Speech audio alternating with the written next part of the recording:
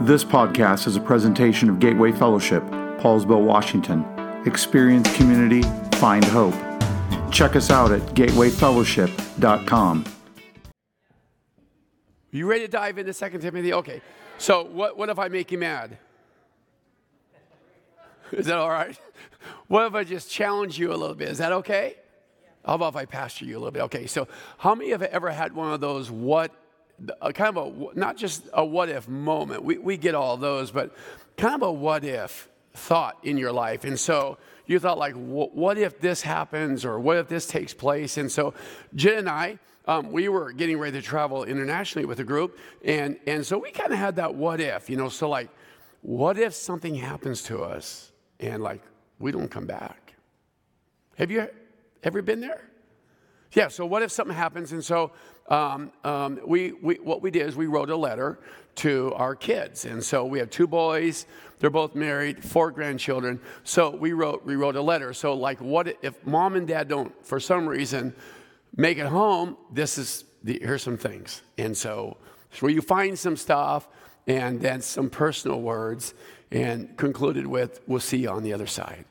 And if you've ever been there, that can be an emotional place, can't it? You start thinking about your life, you start thinking about those who you love being left behind. And so it's kind of a difficult, emotional place to be. And maybe some of you are there right now. I mean, you've given thought to that. You've thought about that. And so you have prepared some things in the event of the what if.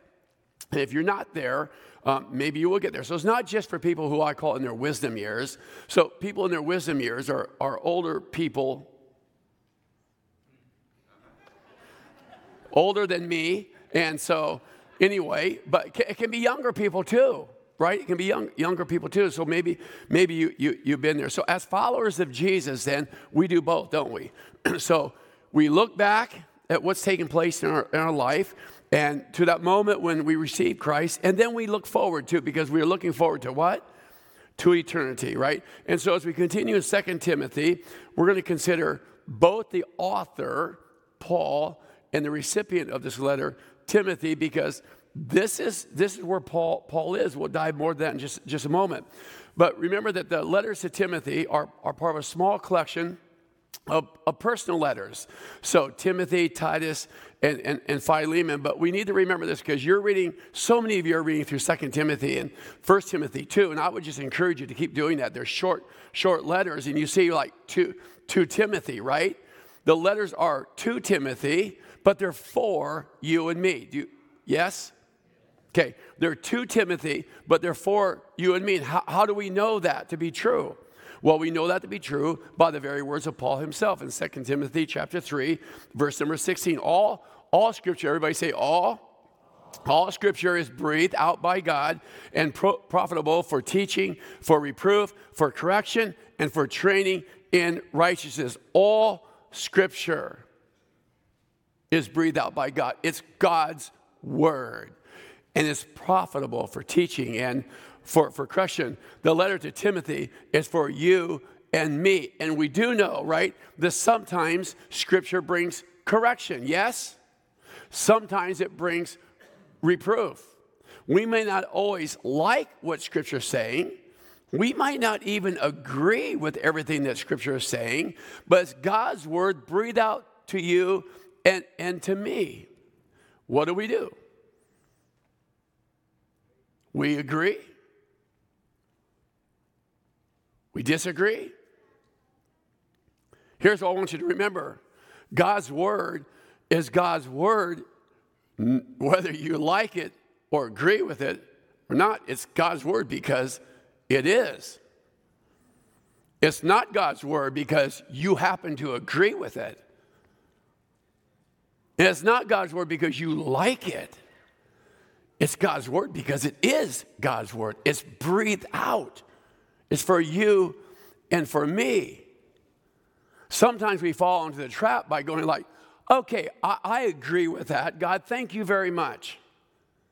I agree with it. Therefore, it's a word for me. But what about those parts of Scripture that correct you or correct me or bring reproof or cause us to grow? It's still His word. Now, Paul authored, of course, and you probably know this, more books of the New Testament than anyone else. And he's writing this letter near the end of his life. Now, no one really knows exactly how long, but it's near the end of his life. And near the end of his life, as Paul is writing to Timothy, for you and me, he's looking back. And here's what he says in 2 Timothy chapter 4, verses 6 and 8. For I am already being poured out as a drink offering. We'll talk about that in a moment. And the time of my departure has come. He knows that the end of his life is coming. And so he's writing to his beloved son in the faith. I have fought the good fight. I have finished the race. I have kept the faith. Henceforth, there is laid up for me the crown of righteousness, which the Lord, the righteous judge, will award me on that day, and not only to me, but also to all who loved his appearing. This, at least in my version, ESV version, this 73-word letter to Timothy sums up Paul's life and his passion. Let's go back to I'm being poured out like a drink offering. It's significant and taken from the Old Testament, in fact, and where in Numbers chapter 15, verse 7, it says this, and for the drink offering, you shall offer a third of a hin of wine, a pleasing aroma to the Lord. And so Paul says, I am being poured out like a drink offering. So what Paul's doing, he's using a technical term here, use of a cup of wine. The Romans would use in a sacrifice that they would pour out to the gods, small g, by the way. Apparently, and there's reason to believe that following every Roman meal, this gesture was given, right? Going to pour out a little wine. In 2 Timothy chapter 4, verse 6, it says, my life has already been poured out as an offering to God. Paul is speaking of his purpose and his passion in life. My life is an offering to him that I'm pouring out to him as a sacrifice. Gordon Fee says this, a metaphor implies that the whole present ordeal, that is his circumstance that he is in right then, in prison, facing death, the whole ordeal is being poured out to God, being offered to God as a sacrifice, culminating in death, and it's a libation unto the Lord. Every moment, every circumstance, every opportunity of my life is being poured out to the Lord. So now place yourself in the position of Timothy, the recipient of this letter, the beloved child, and he's reading these words. We know that Paul was a man of passion, right? I mean, even before his experience on the road to Damascus, when he met the Lord, he passionately persecuted Christians. And that passion carried over into his life for Christ. And Paul's proclamation was simply this, Philippians chapter 1, verse 21, for me to live is Christ and to die is gain. So as he's looking back at his life, look, I live for Christ, but when I die, that's just gain for me. He's looking back and he's looking ahead. Now, eventually the word came down to Timothy that Paul's life had ended. And just imagine for just a moment how he eulogized his spiritual father, Paul, right? Now, we know that Paul was a tent maker by trade. So that's how he made his living. And don't you suppose that Timothy eulogized Paul by saying he was the greatest tent maker you would ever know? Don't you know that? Don't you think that when Timothy thought about his spiritual father, he said, you can't believe the quality of tents that Paul made. My goodness, if you get a tent that had that Paul emblem on it, you had the best, man. You had the best. Can you just imagine that that's how Timothy eulogized his spiritual father? I don't think so. I don't think so for a moment what he did say was Paul lived for Christ. For one thing, that was to make the name of Jesus famous. I think that's what he would have said. I think that's what he said. Paul's passion in life was to live for Christ. Everything he did, he may have been making tents, but listen, it was only for one purpose. It was so that he could live out this passion to make the name of Jesus famous in all life. It's the difference between occupation and vocation. You know, I've talked about that in the past. So we all have different occupations, like we do different things, but our vocation is to go into the world and make disciples, right? To make the name of Jesus famous everywhere. That was Paul's passion in life. Bronnie Ware is a name that you may not be familiar with. I read about her some years ago. I've always remembered this. She worked for many years in palliative care. She was a nurse, and so her patients had gone home to die, and she was usually with them for 3 to 12 weeks or 3 to 10 weeks, something, but it was at the end of their life. And she says this: people grow a lot when faced with their own mortality.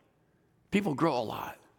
Like when you know the end of your life is coming, you begin to think about a lot of things that you maybe didn't quite give thought to yesterday. When people are at the end of life, they just grow a lot and they reflect on life. And so she questioned Minnie about any regrets. You have any regrets in life? And she made a list of them. Like, what would you do differently in life? As you're now reflecting back, what would you do differently? And she said there was a common theme amongst the men. It's a common theme. What do you suppose it was? Man, he gave his life to his career. I'm so glad I did that. You think that was it? What do you think? I'm so thankful that I made all of this money in life. I'm so thankful I was able to buy the house and buy the car and do this. You think that was it? I told you I was going to probably make you upset. You know what the common regret amongst men was? Here we go right here. I wish I didn't work so hard. All the men I nursed deeply regretted spending so much of their lives on the treadmill of a work existence.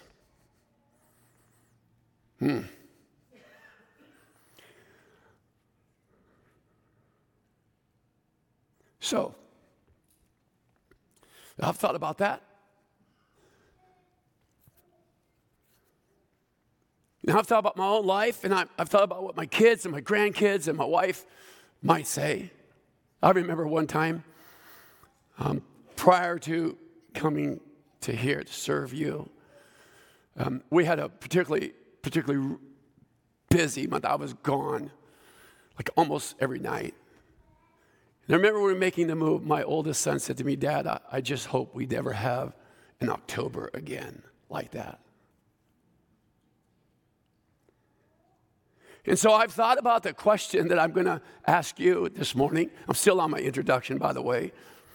Here we go. I just want you to answer the question like, at the end of my life, people will say of me, he, she lived for what? What would you put in that blank right now? Like, he lived for this or she lived for that. What would you do?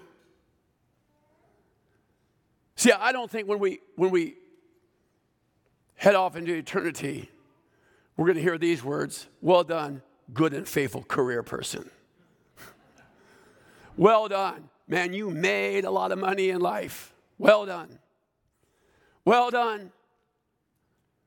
You lived in the big... I am thankful. Don't get me wrong. I am thankful for the blessings of the Lord. Well done, good and faithful servant. You lived to make the name of Jesus famous. So from Paul's life, we learn nothing else is more important than our life lived for Christ. Nothing is more important. How would you fill in that blank? Let's take a quick look at Timothy, the recipient of the letter. I'll give you some bullet points. Timothy was the son of a Greek father and Jewish mother. joined Paul on one of his later missionary journeys. He was young, and late teens, early 20s. Later became a pastor, held genuine faith, and we read that in Paul's opening words of his letter to Timothy. Apparently had a chronic illness, and so 1 Timothy chapter 5, verse 23, Paul gives him the cure for that. That's Timothy. But as we work through, and I'm so thankful for so many who are reading 1 and 2 Timothy, but as we work through this letter, I want to suggest something, and it says that Paul was building and shoring up the foundation on which Timothy would stand. And we're going to see that in just a moment, particularly as he would face challenges in life. So Paul is saying, Timothy, as I look back, as I look ahead, here's what I want you to stand on, because there are going to be some things that you're going to face in life that are going to chip away. They're going to seek to chip away at the foundation that we stand on. Paul was building up that foundation. I've often said here at Gateway, I've used this analogy, this metaphor, that we all stand on a platform built by someone else. So as I look back, I'm thankful for godly leaders like Pastor Al Munger, Pastor Mark Pearson, and their team that built the foundation that we stand on today. They were godly leaders. And because they led the way they did, because they stood on a biblical foundation, we are here today. So this is what Paul is doing. He's building, he's shoring up the foundation on which Timothy would stand. We titled this series Living Forward. But I think as I reflected back on that, we could have titled it like Foundations, right? So this is what the Bible is saying about the foundation on which we stand, but living forward. So let me share with you the teaching of Jesus, because he taught about foundations too. So if you're a Bible reader, at the end of his most famous message, right, the Sermon on the Mount, Jesus concluded it talking about foundations. And this is what he said in Matthew chapter 7. Everyone then who hears these words of mine and does what? Does them, will be like a wise man who built his house on the rock. And the rain fell, and they were used to rain, just like us, okay? And the floods came, and the winds blew and beat that house. But it did not fall because it had been founded on the rock. But what happens to those who do not? And everyone who hears these words of mine and what? Does not do them will be like a foolish man who built his house on the sand, and the rain fell, and the floods came, and the winds blew and beat against that house, and it fell, and great was the fall of it. So one hears and does, speaking of foundations, one hears and doesn't. So one hears the word of God and does it. One hears and doesn't. Foundations. Based on the action or the inaction of the hearer. That's you and that's me.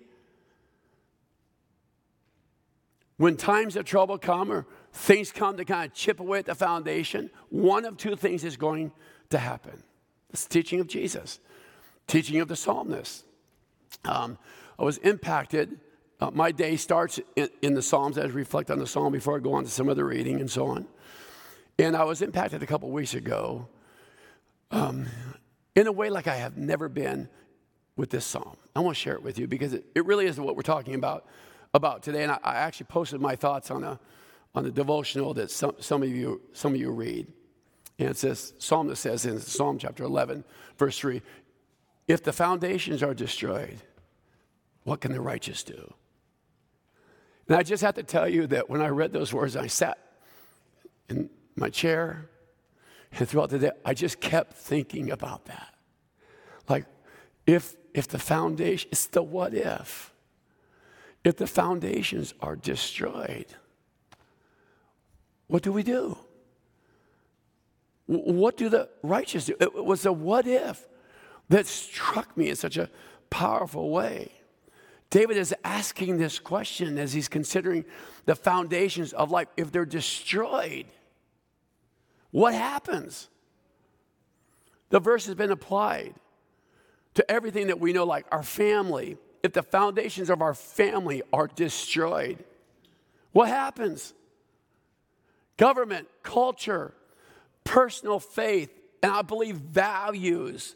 If the foundation of our biblical values are destroyed, what happens? One commentary says this: if the most crucial, important building blocks are dissolved, there is simply nothing to be done to avoid disaster. See, the foundation that we must stand on without reservation is the Word of God. Truth matters, and where you get your truth matters. And I don't need to tell you that everything in the world today, so many things in the world today, are seeking to chip away at that very foundation, God's Word. We must stand without reservation on God's Word, the Bible. Truth matters, and where we get our truth matters. Amen. Often, thank you for that. In fact, it's a good place for everyone to say amen. Amen. It seems that everything in the world is set up to cause us, or at least to seek to pull us away from God's words. And let's be honest, sometimes our feelings do that. Sometimes we go like, well, I feel this way, and we find our feelings beginning to shift this way. But the question that I ask myself, and I just encourage you, do my feelings align with God's word? Further from commentary, Bible Rep, David knew what would happen if the enemy triumphed, because he was Israel's king. If the enemy succeeded, the nation's very foundations would be destroyed. Law and order, grounded in righteousness and justice, under the headship of the godly king, would crumble. Evil and chaos would ensue. And I will tell you, as I just reflected and meditated on the what if, I can't tell you, I wish I could say that all the anger that I have is righteous anger, but that wouldn't be true. There are sometimes I get so angry at what's happening in the world today because of the attempt to chip away at the foundation of God's word. But the foundations will not be destroyed if followers of Jesus stand for righteousness. That's you and that's me. The foundation will not be destroyed if we stand for righteousness. Paul talked to Timothy about foundations. He says this to Timothy, 2 Timothy chapter 1, verse 13. Follow the pattern of the sound words that you have heard from me in the faith and love that are in Christ Jesus. So Timothy, follow these words. Stand on these words. Don't veer away from them in the faith and love that are in Christ Jesus. And so in Paul's letter, as he seeks to build the foundation, shore it up, he reminds Timothy of doctrinal truth and instructs him in some things that he would experience and face. So here are some of them. He said, we don't operate from a spirit of fear, but of power and love and self-control. That's a foundational truth. This is a faith not of works, but of grace. That's a foundational truth. Suffering is a part of life. And we go like, say that again. Suffering is a part of life. 5 times Paul mentions suffering, and that does not count the times he speaks of persecution. The problem with some is that we do not have a biblical theology of suffering. So when suffering comes, when persecution comes, our foundation crumbles. We'll talk more about that next week. We need a biblical theology of suffering in life. The role of the Holy Spirit in the believer, how he leads us and directs, that's a foundational truth. Dealing with those who walk out of relationship. You've dealt with that. I've dealt with that. Paul dealt with that. Like he had people desert him. What do? Youthful passions. Scripture, of course, that's the foundational truth. Now, Paul says, Timothy, there's going to be some threats coming against the foundation of God's word. And here's what he says in 2 Timothy chapter 3. But understand this. So you can almost get the kind of parent thing going there, right? Like, understand this, that in the last days there will come times of difficulty. For people will be lovers of self, lovers of money, and proud and arrogant, abusive, disobedient to parents. I didn't say it. Bible said it. Ungrateful, unholy, heartless, unappeasable, slanderous, without self-control. Think of Paul just writing this list. Brutal, not loving good, treacherous, reckless, swollen with conceit, lovers of pleasure rather than lovers of God, having the appearance of godliness, but denying his power. And he says, like, avoid such people. Here's what I think he's saying. Like, don't let those people chip away at this foundation that I'm talking to you about. So, here's what I'm going to do. I'm going to give you 5 ways to build a solid foundation. Now, there are more than 5, and you probably have some better ones than I have, but I'm going to give you 5 ways to build a foundation in life. You ready? Here they are. Number 1, decide what's important, not what's convenient or easy. I mean, let's be honest. Like, sometimes we go like, okay, that would be convenient. I can do that. Okay, that would be easy. I can do that. No, we decide what's the most important thing. We don't start with the convenient or easy. 1 Corinthians chapter 9, verses 26 and 27. So I run with purpose in every step. I'm not just shadow boxing. I discipline my body like an athlete, training it to do what I should. It's not always easy, and it's not always convenient. The important, but it's always right. So we decide what's important, not what's convenient or easy. How about this one here?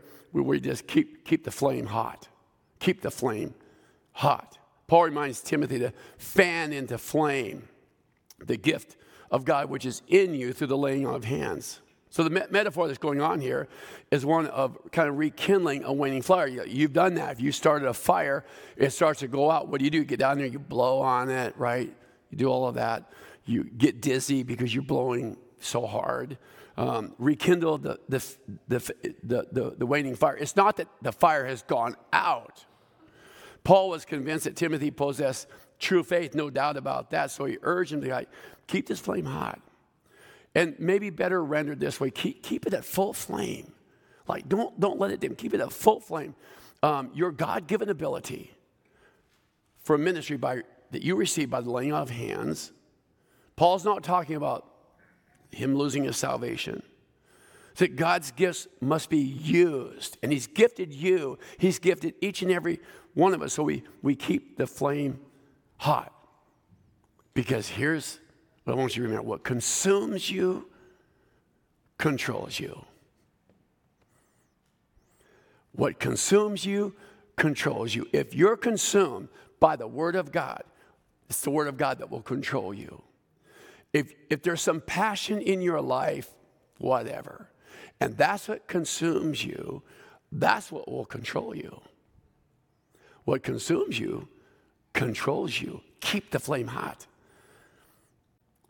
Number 3, you would probably add this, be a consistent Bible reader. There isn't, no, you like to eat? We all do, right? Yes? You're already planning and thinking about what you're going to eat as soon as I'm done. I know what you're doing, right? So there isn't one of us that would reduce our food intake to once a week. Not one of us, right? So the follow-up question is like, but do we do that with God's Word? Just a question. 2 Timothy chapter 2, God's truth stands firm like a foundation stone. We must consume it. Number 4, be accountable. So that's why we talk about groups. Disciple and be discipled. That's what I love about the 2 groups I'm in, my guys group and then my other group. that Megan and Josh talked about. Like we disciple one another, and we're disciplers, and we are discipled. And it brings accountability. We are not meant to do life alone. And finally, last one, Lord's Prayer. So I love the Lord's Prayer out of Luke chapter 11, verses 2. Father, hallowed be your name. Your kingdom come. Give us each day our daily bread, and forgive us our sins, for we were ourselves. Forgive everyone indebted to us, and lead us not into temptation. So I'm just going to give you 5 ways to pray the Lord's Prayer. And guess what? They all start with a P. P, pray. I thought it was genius. Come on. Okay, so pray. Okay, here we go. So number 1, Lord's Prayer, praying the Lord's Prayer. Luke, out of Luke, whichever gospel you want. Okay, praise, right? The Father, hallowed be your name. So we begin with the time of praise. Many of you do that already. But the second one might be a little bit of a change, and it's this: plan. Your kingdom come. See, sometimes when we're praying, you know what we pray? Like, I'm guilty of it too. Like, okay, God, here's the plan for today, right? Here's what I want you to do for me today. No, we plan. So your kingdom, God, your plan and your purpose. So I have begun to pray this in my own life. I have prayed it for all of you. I pray for Gateway, God, your plan and your purpose here. Your plan and your purpose in my life. Your plan and your purpose in my wife's life. Your plan and your purpose in my kids' and my grandkids' life. God, your kingdom come, your plan, your purpose. The third one is provision. Give us each day our daily bread. He invites us to come to him and share our needs, and he is the one who provides for our needs. So provision. And then the next one is called present. So let's go like present our failings to God. How many failed this past week?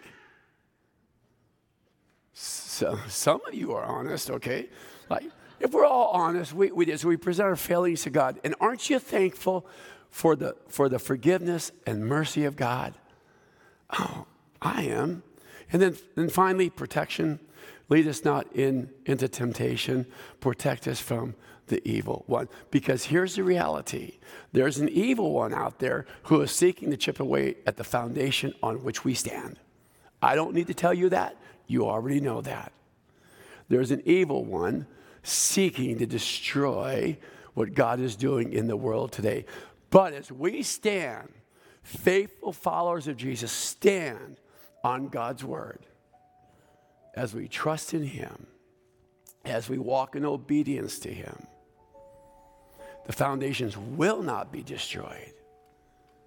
The righteous will prevail. I'm so thankful for that. Are you?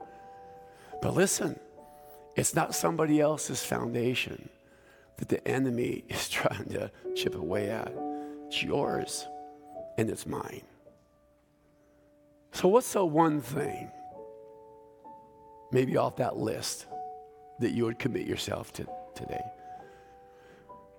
Maybe you're going to switch from, hey, this has been convenient or easy. I'm going to do what's right and what's important. Maybe that's it. Maybe it's a renewed commitment to reading the Bible. Maybe the prayer. Maybe it's one of those. What's the one thing that God might be speaking to you about today? Let's stand together, shall we? I'm going to pray, and we're just going to commit that to the Lord, and then we're going to sing.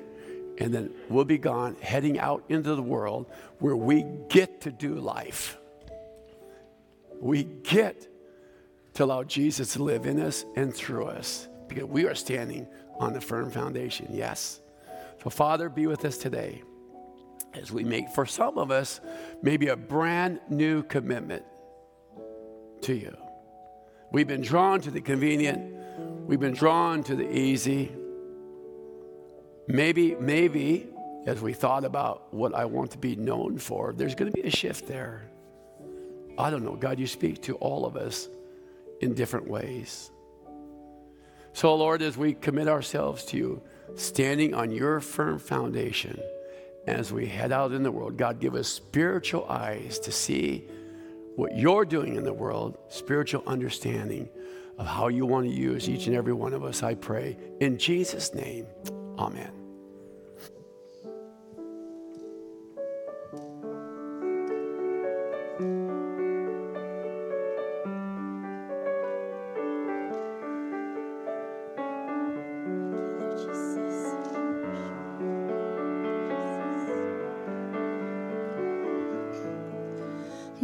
Behold, Jehovah, seated on the throne. Abba, Father, the well that overflows, the God who was and is and shall be forevermore. Holy is the Lord. Amen. Amen. Blessing and honor and glory and power. Amen. Amen.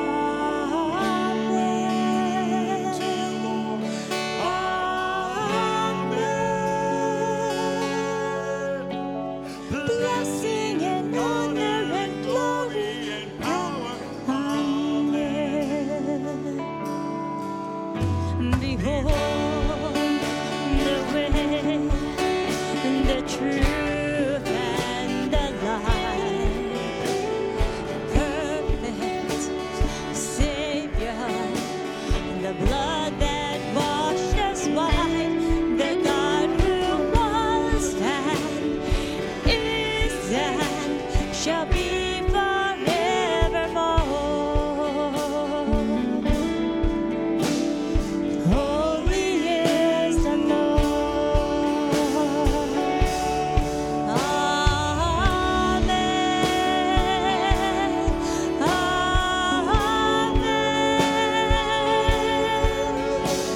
Blessing and honor and glory and power. Amen. Amen.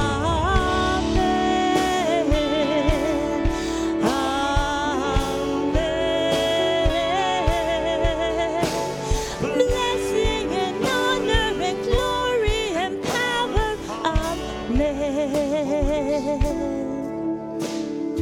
Holiness has a name, and it's Jesus.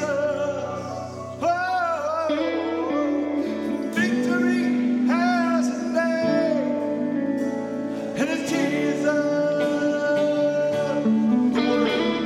The word has a name, and it's Jesus. Redemption has a name, and it's Jesus. Jesus.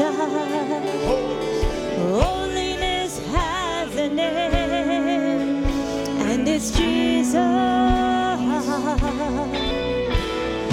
Victory has a name, and it's Jesus, Jesus. The word has a name, and it's Jesus. Redemption has a name, and it's Jesus.